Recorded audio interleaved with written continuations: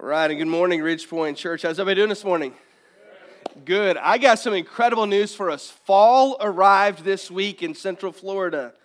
And if you woke up at 6 a.m. yesterday, you felt it for about 5 minutes, and then it was gone. Listen, we're really glad you're here as we're in week 3 of a series that we've called Making Change. It's a series, we're going to get to it in a little bit, just about how Jesus had this desire to talk to us a lot about finances. In fact, we said this last couple weeks. He talked more about finances than he did about topics like prayer and faith because he realized that all of us want to experience freedom. And that most of us, the thing that holds us back from freedom the most, the thing that brings the most anxiety and worry to our life, the thing that brings the most destruction to our marriage, is that we've never learned to experience freedom when it comes to our finances. And today we're actually tackling the toughest one that we're going to talk about. We'll get to that a little bit later. But genuinely, as we get into this, our goal is that we would experience freedom when it comes to this area, because I believe most of us want to experience that freedom. But before we get into that particular topic, I want to share a little bit about what's coming up in subsequent weeks here at Ridgepoint Church. We'll wrap up this series next week talking about how this idea of tomorrow matters next week. But then the following week after that, we kick off a series. Every year as we get kind of near the holidays, start to get into a little bit cooler weather, we start to talk about what it really means to make a difference, to make an impact. And we're starting a series in a couple of weeks where it's called How to Neighbor. But it's not going to be a typical, like, be a good person and help people out type of conversation. But instead it's talking about when Jesus teaches on this topic of being a neighbor, he asks a question. He says, here's how we should respond. But then he asks a question, but actually, who is our neighbor? And the answer to that question is very illuminating, and that oftentimes we think of the person who lives next door to us, who often looks and thinks a lot like us. But that actually the answer that he gives is that everyone's our neighbor. And that makes the conversation a little bit tougher.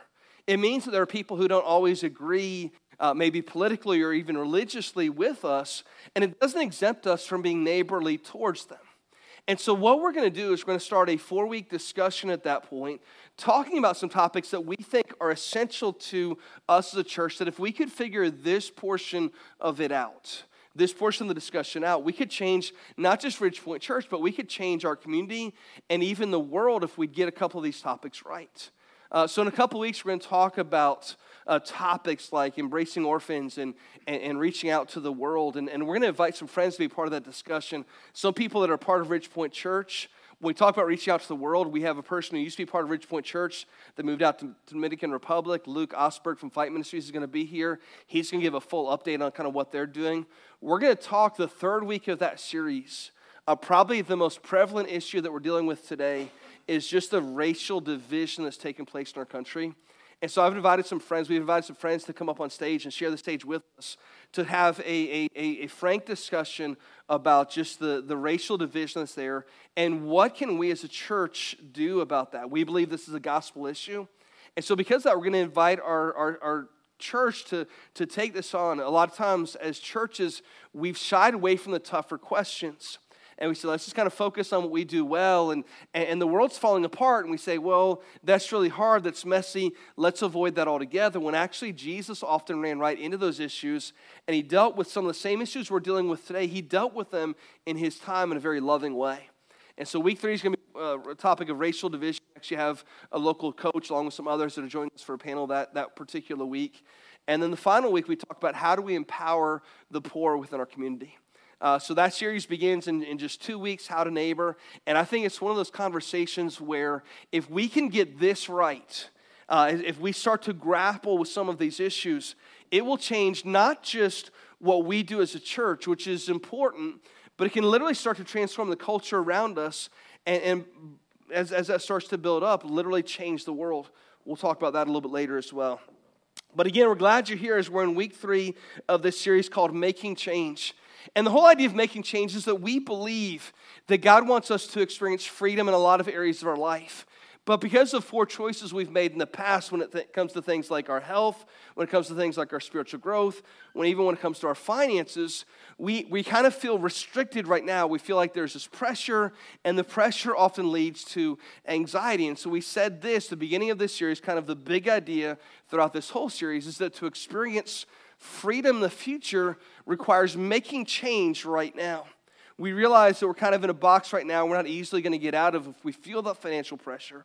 But that if we want to experience change in the future, or experience freedom in the future, it requires us making change right now. And not just for us, but for future generations to say we have to learn some of these principles that we're talking about in the series.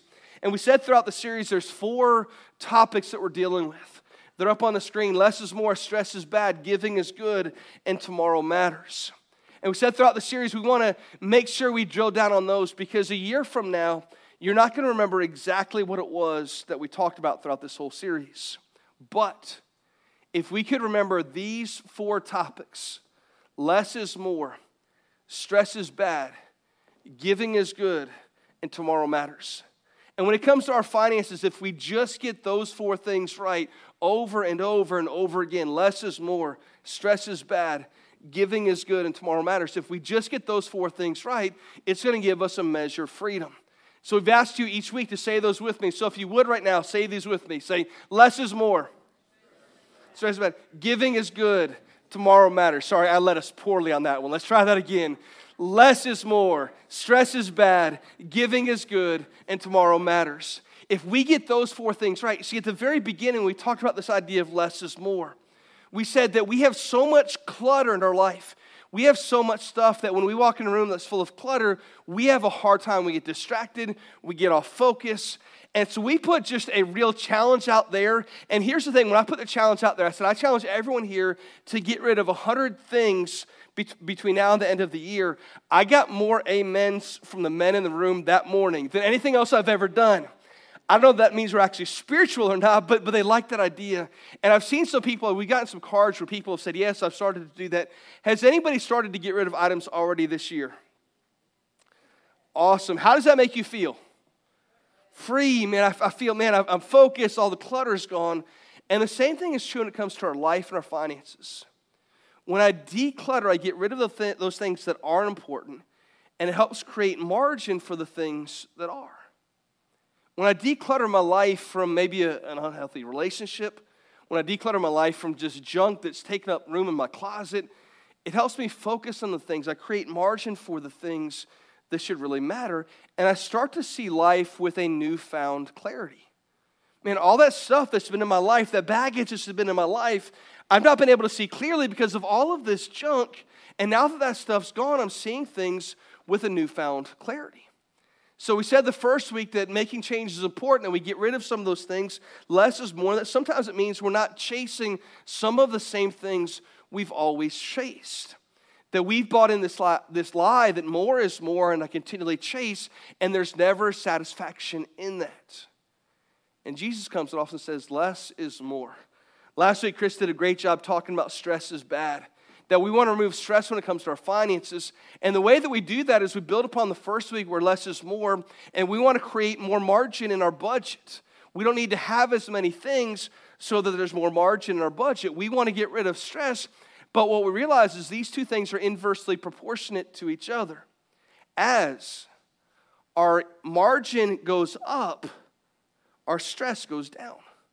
If I have more margin in my budget, if I have more room, then the stress in my life isn't nearly as potent. But as that margin goes down, as I'm starting to get by with less and less, and I look at the bills and look at how much money is going to be left at the end of the week or the end of the month, and there's not that much left, well, now my stress starts to go up. And sometimes by the end of the month, there's more month left than there is paycheck. And then my stress is through the roof. And so we're trying to create margin when it comes to our budget. We're trying to create margin when it comes to our finances so that stress goes down and I can start to focus on the things that really matter about life. And the final 2 weeks, we're going to talk about those topics. This week and next week, we're going to say, here's why we're trying to create margin in the budget is because we want to know that giving is good. And that tomorrow matters. We want to make sure we drill down on those topics. But if we haven't done the first 2 weeks right, it's really hard to get there by the second and third weeks. Now, here's the thing. Whenever anybody gets up to to talk in church about finances. Everyone right away, as soon as you can talk about giving. And we said the series isn't a giving series, though one of the weeks this week, you're lucky enough to be here for that, is that talk. But here's the thing. A lot of people shy away from that and say, man, I don't want to talk about the topic. But I'm convinced now more than ever that this isn't a topic that we should run from, but it's a topic that we should actually lean into. See, Jesus often talked about finances, and he talked about here's why you should give, but I believe also there's this growing desire among people of this generation to say, I want to be a part of something that's bigger than myself.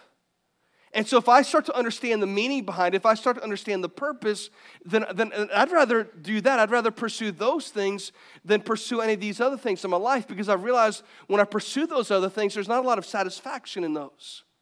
In fact, more and more you see it on social media where people say, hey, instead of giving me anything from birthday because I have way too much stuff and I don't know what I'm going to do with it anyway, give towards this cause. And crowdfunding was only started in 2012.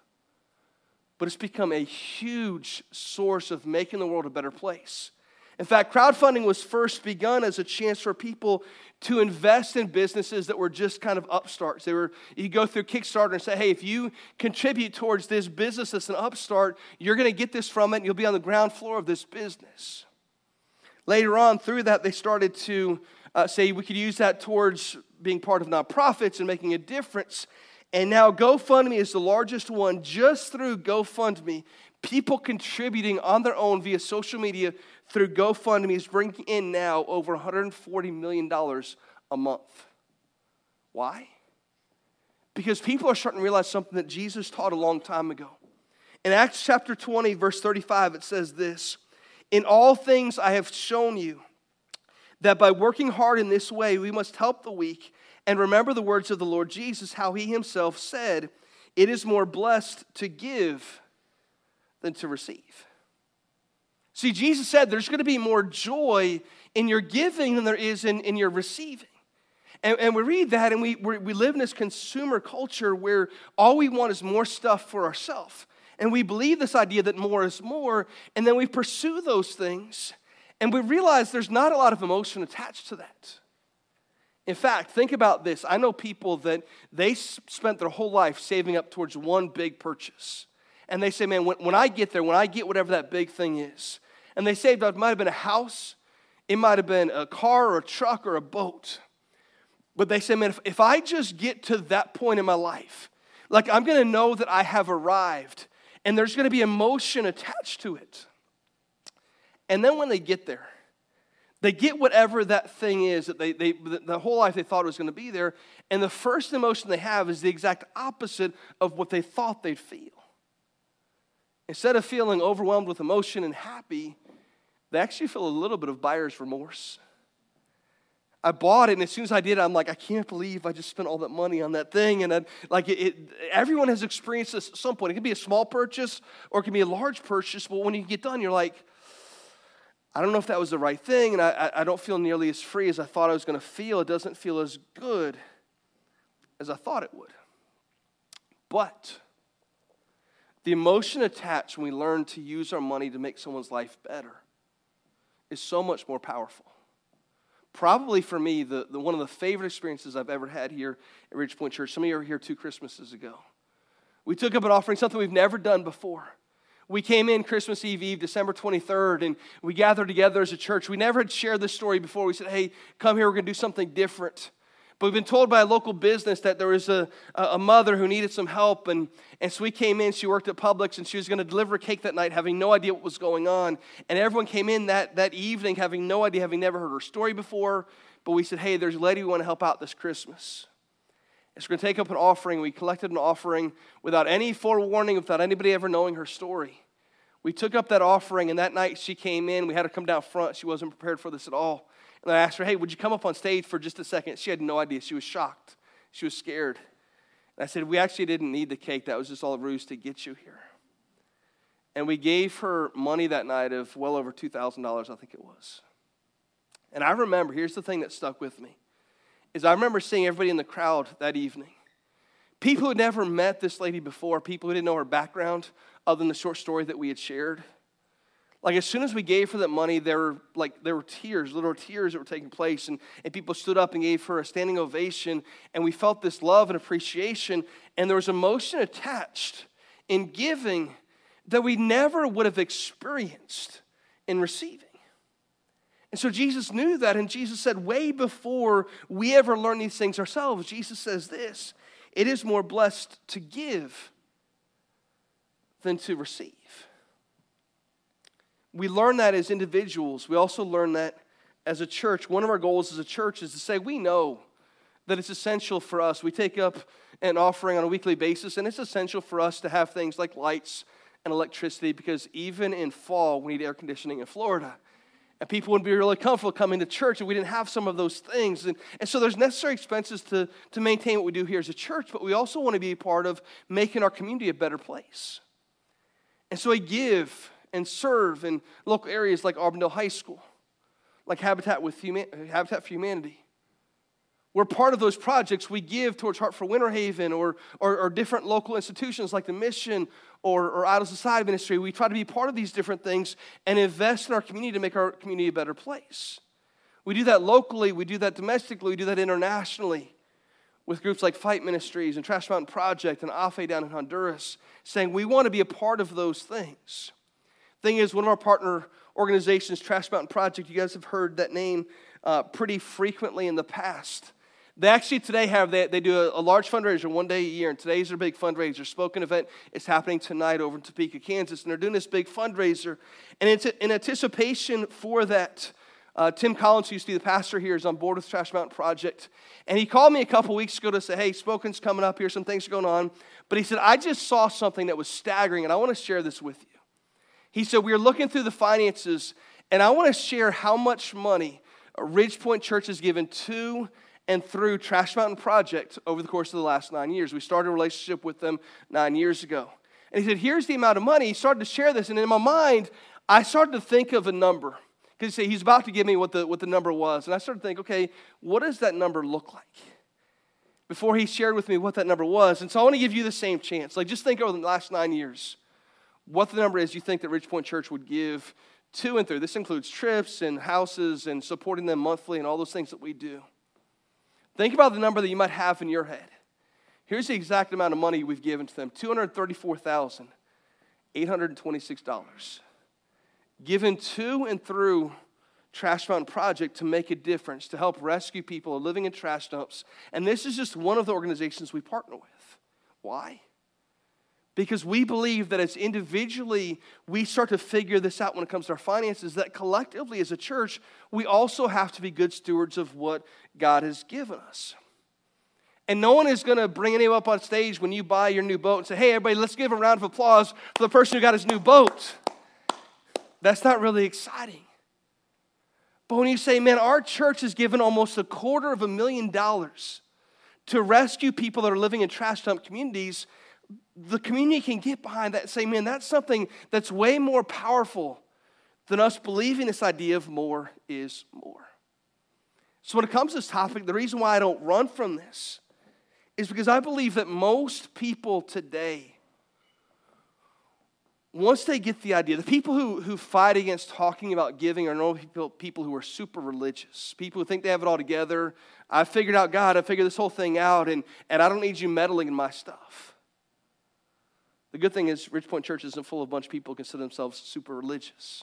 There's a difference between being super religious and being spiritual. I think people who are spiritual want to be pushed. It's not so much that I don't want people talking about giving. It's that I want to be able to give. I just don't know how to do so. And I don't know how to create margin in my budget to be able to do that.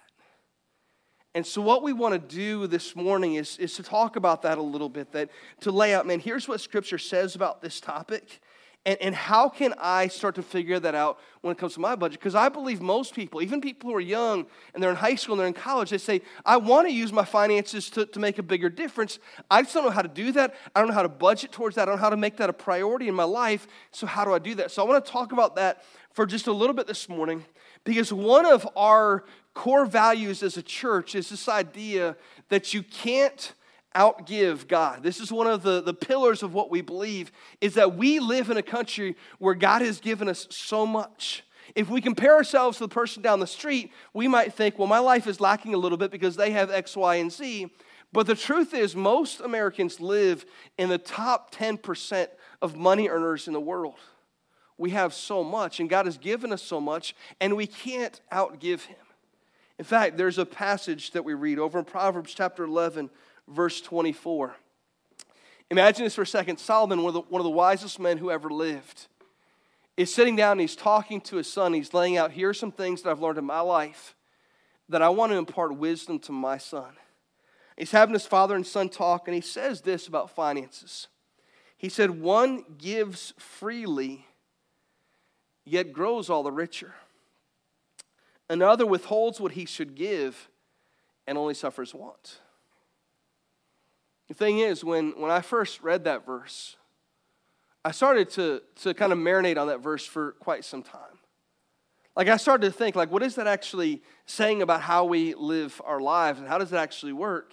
See, one gives of himself or herself freely, and yet it seems like they always have more, and the person who withholds is always suffering want. They're saying, man, I didn't want to give because I don't have a whole lot, and then at the end of the week, I never gave, and I still feel like I don't have a lot. See, maybe not all of us, but probably most of us have experienced this point in our week or in our month where we thought, man, I had some margin. I felt like I looked at the budget. I actually had some money this month. At the end of the month, I go and I look at my bank account, and it's not there. I'm not actually sure what happened to it. Like, I look at it saying, what happened? There was money, now there's not money, and now I start to feel that stress again. Well, part of what, when we really start to dig down deep in this topic, is it makes us more aware of just how valuable what God has given us is. So when it comes to this topic, I think this is one of those things where if we could ever really figure this out, and I'm going to impart some things that people have taught me in the past this morning that hopefully will give us a little bit of encouragement. One gives freely, yet grows all the richer. Another withholds what he should give and only suffers want. So if it's true that most people want to give, they just don't know how to give or how to create margin to give, then what are some practical takeaways we can take right now? What are 4 steps we can take right now to learn to instill these things? 4 things. Number 1 is this: give intentionally. See, God commands in the Old Testament for us to give. There has to be intentionality to it. Now, the thing is that the Old Testament, there's some powerful reasons why He teaches us how we should give. In fact, there's a word that's used in the Old Testament. The word is called the tithe. And the tithe comes from a Hebrew word which simply means 10%. That whatever they received, whether it was goods that they received or whether it was money they received, the expectation upon the people is that we want this to be a regular, intentional gift that you give. And so because of that, the expectation was there that you're going to give the first 10% of whatever it was that you received. So we live in a society now where money is exchanged. And so if we just carried over that idea, which is not necessarily where I'm going with this morning, if we just carry over that idea, is that we give intentionally the first 10% of what we receive. But here's the thing, is that when I was a young student, I was in college, and my wife and I had just gotten married. We weren't making a lot of money at all. I had a guy in our church. His name was Terry. He was incredibly sharp, incredibly spiritual guy. He was a deacon at our church and was just a whiz when it came to finances. He's a retired financial broker, had been very successful in his life. And I remember sitting in our apartment one night just talking to Terry, kind of build up a friendship, and he gave me some advice, some counsel about this. And he said, JJ, I want to make sure that we get this right as a church, because the tithe is a great Old Testament principle. That there's application in the New Testament, but you don't necessarily see that happen, that word appear much in the New Testament. And the discussion he had is that there should be intentionality to our giving. But he made this comparison. He said, we have some ladies in our church who are single moms who make $16,000 a year. And he said, if we expect that single mom making $16,000 a year and trying to make it on her own without any support to give $1,600 a year to the church, we're crazy. But then he said, but as for me, who'd been successful, who'd made a lot of money in his life, and who didn't have those same set of expenses, he said, for me to only give 10% would be robbing God. And we had this discussion. I remember thinking at that point, well, I'm a young student. I'm not making a whole lot of money, so I'm getting out from under this. That's awesome. Thank you for that advice. But he said that's not the point. He said we should start to learn the practicality of being intentional about our giving. He said you should start at your age at 21 or 22 years old to start to figure out, maybe it's a percentage given. Maybe it's starting with just, I'm going to give 1% of my income until I can give 2%. But to make it be a regular habit in your life where you start to say, I want to have some intentionality about the things that I do. I don't want to do these things. I don't want to just give to God what's left over. I want to give God what's best in my life. Because ultimately when it comes to this topic of giving, I want to be able to experience freedom. And freedom in giving is not incidental, but intentional. And so I want to make sure when it comes to this that I'm not just accidentally stumbling into something that I should be doing.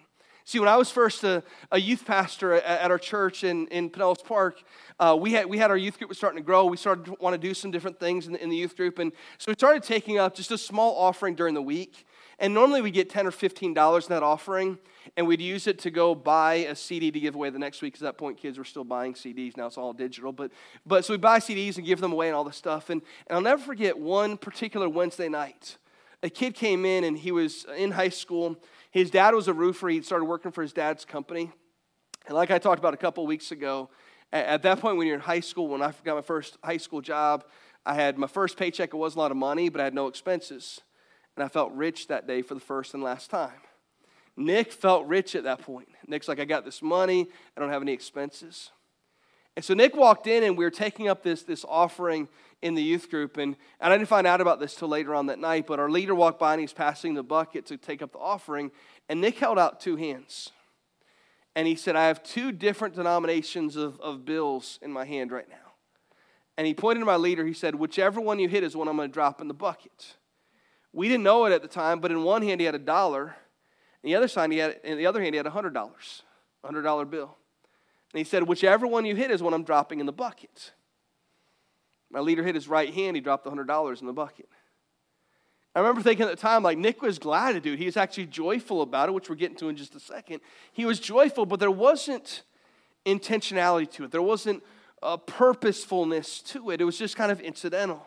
When we start to experience freedom when it comes to our giving, whether it's corporately to come together as a church or just saying, man, I want to make a difference. I want to help out different charities in the area. I want to be able to help out the guy that comes up and needs help at the gas station.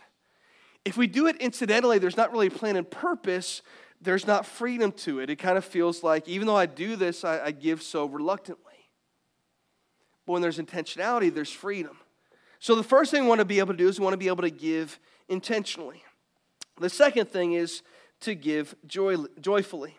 If you have your Bibles, open up to 2 Corinthians chapter 9. I want us to read these verses and to see this because this is so profound. When it comes to our giving, this is so profound. In 2 Corinthians chapter 9, verses 6 and 7, it says this. The point is this. Whoever sows sparingly will also reap sparingly. Whoever sows bountifully will also reap bountifully. This is a principle we see throughout Scripture. If you sow, you're going to receive. If you don't, you're not going to receive. If you sow bountifully, you'll reap bountifully. But then watch this. Verse 7 says this. Each one must give as he decided in his heart to give, not reluctantly or under compulsion, for God loves a what? Cheerful giver. It doesn't say God loves a generous giver.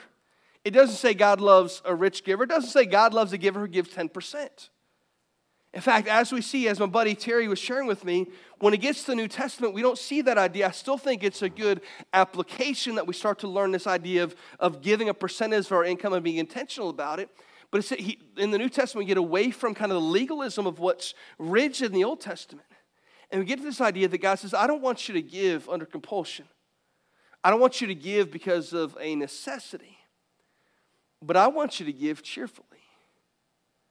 I want you to give, the word there, the Greek word that's used there is the word hilarion, which is the root word of the word hilarious. In other words, when we take up the offering, it shouldn't be like me pulling out that check saying, man, I wish I didn't have to do that. It should be like, man, this is my joy to be able to give. I've taught on this topic before.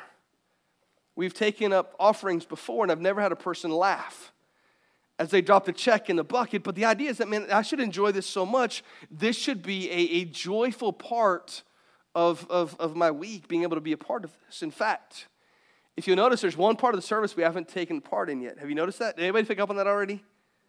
What didn't happen yet? Offering, and people are like, yeah, you're going to talk about giving so you get more money. That's not the point at all. Not the point at all. The point is that this should be literally, legitimately, especially today, if you consider yourself a follower of Jesus, it should be, this is my chance to be a part of. This isn't just a task I go through because I have to. Man, this is a voluntary part of my worship to say, I want to be a part of this. And if not, it's saying, listen, each one has to do as he's decided in his heart to give, not reluctantly or under compulsion. As our guest service team comes down at the end of the service to take up the offering, no one's going to twist your arm. No one's going to judge you. A lot of people give online. They can't judge you anymore anyway. We're not giving out of compulsion or because we have to. If we're doing it for the entirely wrong reason. Jesus came to set us free. I think there's practicality to what the Old Testament teaches on that we should set a portion of our income aside to be able to contribute to our world and make this world a better place, to contribute to God's kingdom. I think there's practicality to that. We can't get away from that. But the New Testament principle is so much more powerful. Don't give because you have to. Give because it's your joy to give. Give because this is your desire. Give intentionally, give joyfully, give generously. If we skip down just a couple of verses to verse 11, it says this: you will be enriched in every way, to be generous in every way, which through us will produce thanksgiving to God. He says when we gather together, the church saw the need that was there, and they said, we're going to gather together to make a difference in our world because God has enriched us in every way in order that we can be generous in every way. God has given us much, and because He's given us much, He expects us to do something with the much that He's given us. You've been enriched in every way, to be generous in every way, and once we start to do that, it starts to produce in us a greater appreciation for what God has done. When I was in middle school, I was playing football. I had a football coach who became kind of a mentor in my life. And I remember him talking about, he played football and he was our age, and he said this. He said, when I was playing football, he said, I wasn't the best academically. Like I struggled when it came to my academics. But when it came to football season, I became more focused during football season, not just on football, which took up a lot more amount of my time, but because I had less time when it came to my overall calendar, it made me more focused on the amount of time I had left. So I didn't just waste time, but I started to use that time in a more profitable way. Once we start to learn this idea of living generously, God says, I've enriched you in every way to be generous in every way. You've been given much to do something with the much that you've been given. So give intentionally, give joyfully, give generously, and finally give immediately. Isaiah chapter 32, verse 8 says this: but generous people plan to do what is generous, and they stand firm in their generosity. Generous people have a plan to be generous. There's a purpose to their generosity. And once we plan to do that, and once we have a plan in place, see, this whole thing hinges upon the ability we have early on in this discussion, way before the need arises. The whole thing hinges on my ability to, early on in the discussion, remove some of the stress of poor financial decisions. Because I'm convinced most of us, not everyone this morning, but I'm convinced most of us have a desire to give towards causes that are going to make a difference. In fact, I think we as Americans, this is the one place we excel. It's just when we see a need, we want to go help meet that need. Some of you this week right away saw an immediate need when Hurricane Michael hit up in the Panhandle area. And right away there was a call out by everything from local churches and local community groups to national organizations who do this as regular responses to tragedies. And right away, people are asking the question, how can I help? How can I get involved? How can I go serve? How can I contribute? We had people right here from Ridgepoint Church that have already traveled up there taking goods that are going up there to help them out. And right away, there's this desire inside of us to say, we want to be a part of making a difference. When there's a need, I want to jump in. The question is, why can't we do that more frequently? And the answer to that question is because sometimes we make poor mistakes that build up the stress in our life. And stress is bad, whereas giving is good. We realize this isn't a simple solution. It's not you're going to come in 4 weeks and your finances are going to be straight. We'll be giving and changing the world. But it's saying I want to put in practices in my life. Some of you right now are going through Financial Peace University and you're really having to tighten that buckle down a little bit and figure this out. I want to put in place procedures in my life and systems in my life to make sure that in the future I have the freedom to be able to give when I want to be able to give. And next week, as we talk about Tomorrow Matters, how I can make sure that I'm preparing myself so that there's a future, not just for me, that I don't have to stress about those things, but also for my kids and my grandkids, that all those things are taken care of. It begins early on by setting a budget, saying these are my priorities. See, the very thing we talked about is we want to make this very applicable. Week 1, we said every week there's an application. Week 1 was just have a conversation. You and your spouse, or you and your family, get together and say, what are our priorities as a family? Not let our budget drive our passions, but let our passions drive our budget. Figure out what your passions are and pursue those passions and allow the budget to match up with those passions. Week 2, last week, Chris handed out Jimmy's worksheet that said, here's the way to build a budget. Now work on that budget together. Here's the practical application. Week 3, the takeaway is this. As you've been hopefully at least thinking about or talking about that budget, it's saying come up with an intentional way to say, I want to make sure that my giving is a part of that. And whether that means corporately through church or not, that's not the point. The point is there are going to be people who come up to you at the gas station that say, hey, I need help with this. And if we do it just kind of haphazardly, saying there's no intentionality to it, that's fine. We can do that. But it's so much more liberating, it brings so much more freedom when we say we have a plan in our life to be generous. And when we do that, the promise is God's going to take care of us. And it also allows us to be free to take care of tomorrow, which we'll talk about next week. Let's pray. Father, first of all, I thank you for just the grace that everyone showed this morning in tackling what's really a tough topic. Where we talk about just this topic of giving, and it's such a delicate topic because our hearts are so closely tied to our money. And so as soon as we talk about separating those two, it can get really, really difficult. So God, I thank you for the grace this morning. But God, I also thank you for the clarity of your word that teaches us above everything else to simply be generous. God, Jesus depicted himself what generosity is, what love is, by sacrificing his life to give us life. And by showing us sacrifice, he teaches us what sacrifice is all about. And so God, I pray that we just respond accordingly, that we respond to the grace that he's already shown us, that we want to make a difference here locally in our community and literally across the world, impacting your kingdom with the great news of who Jesus is. God, we love you. We thank you in Jesus' name. Amen.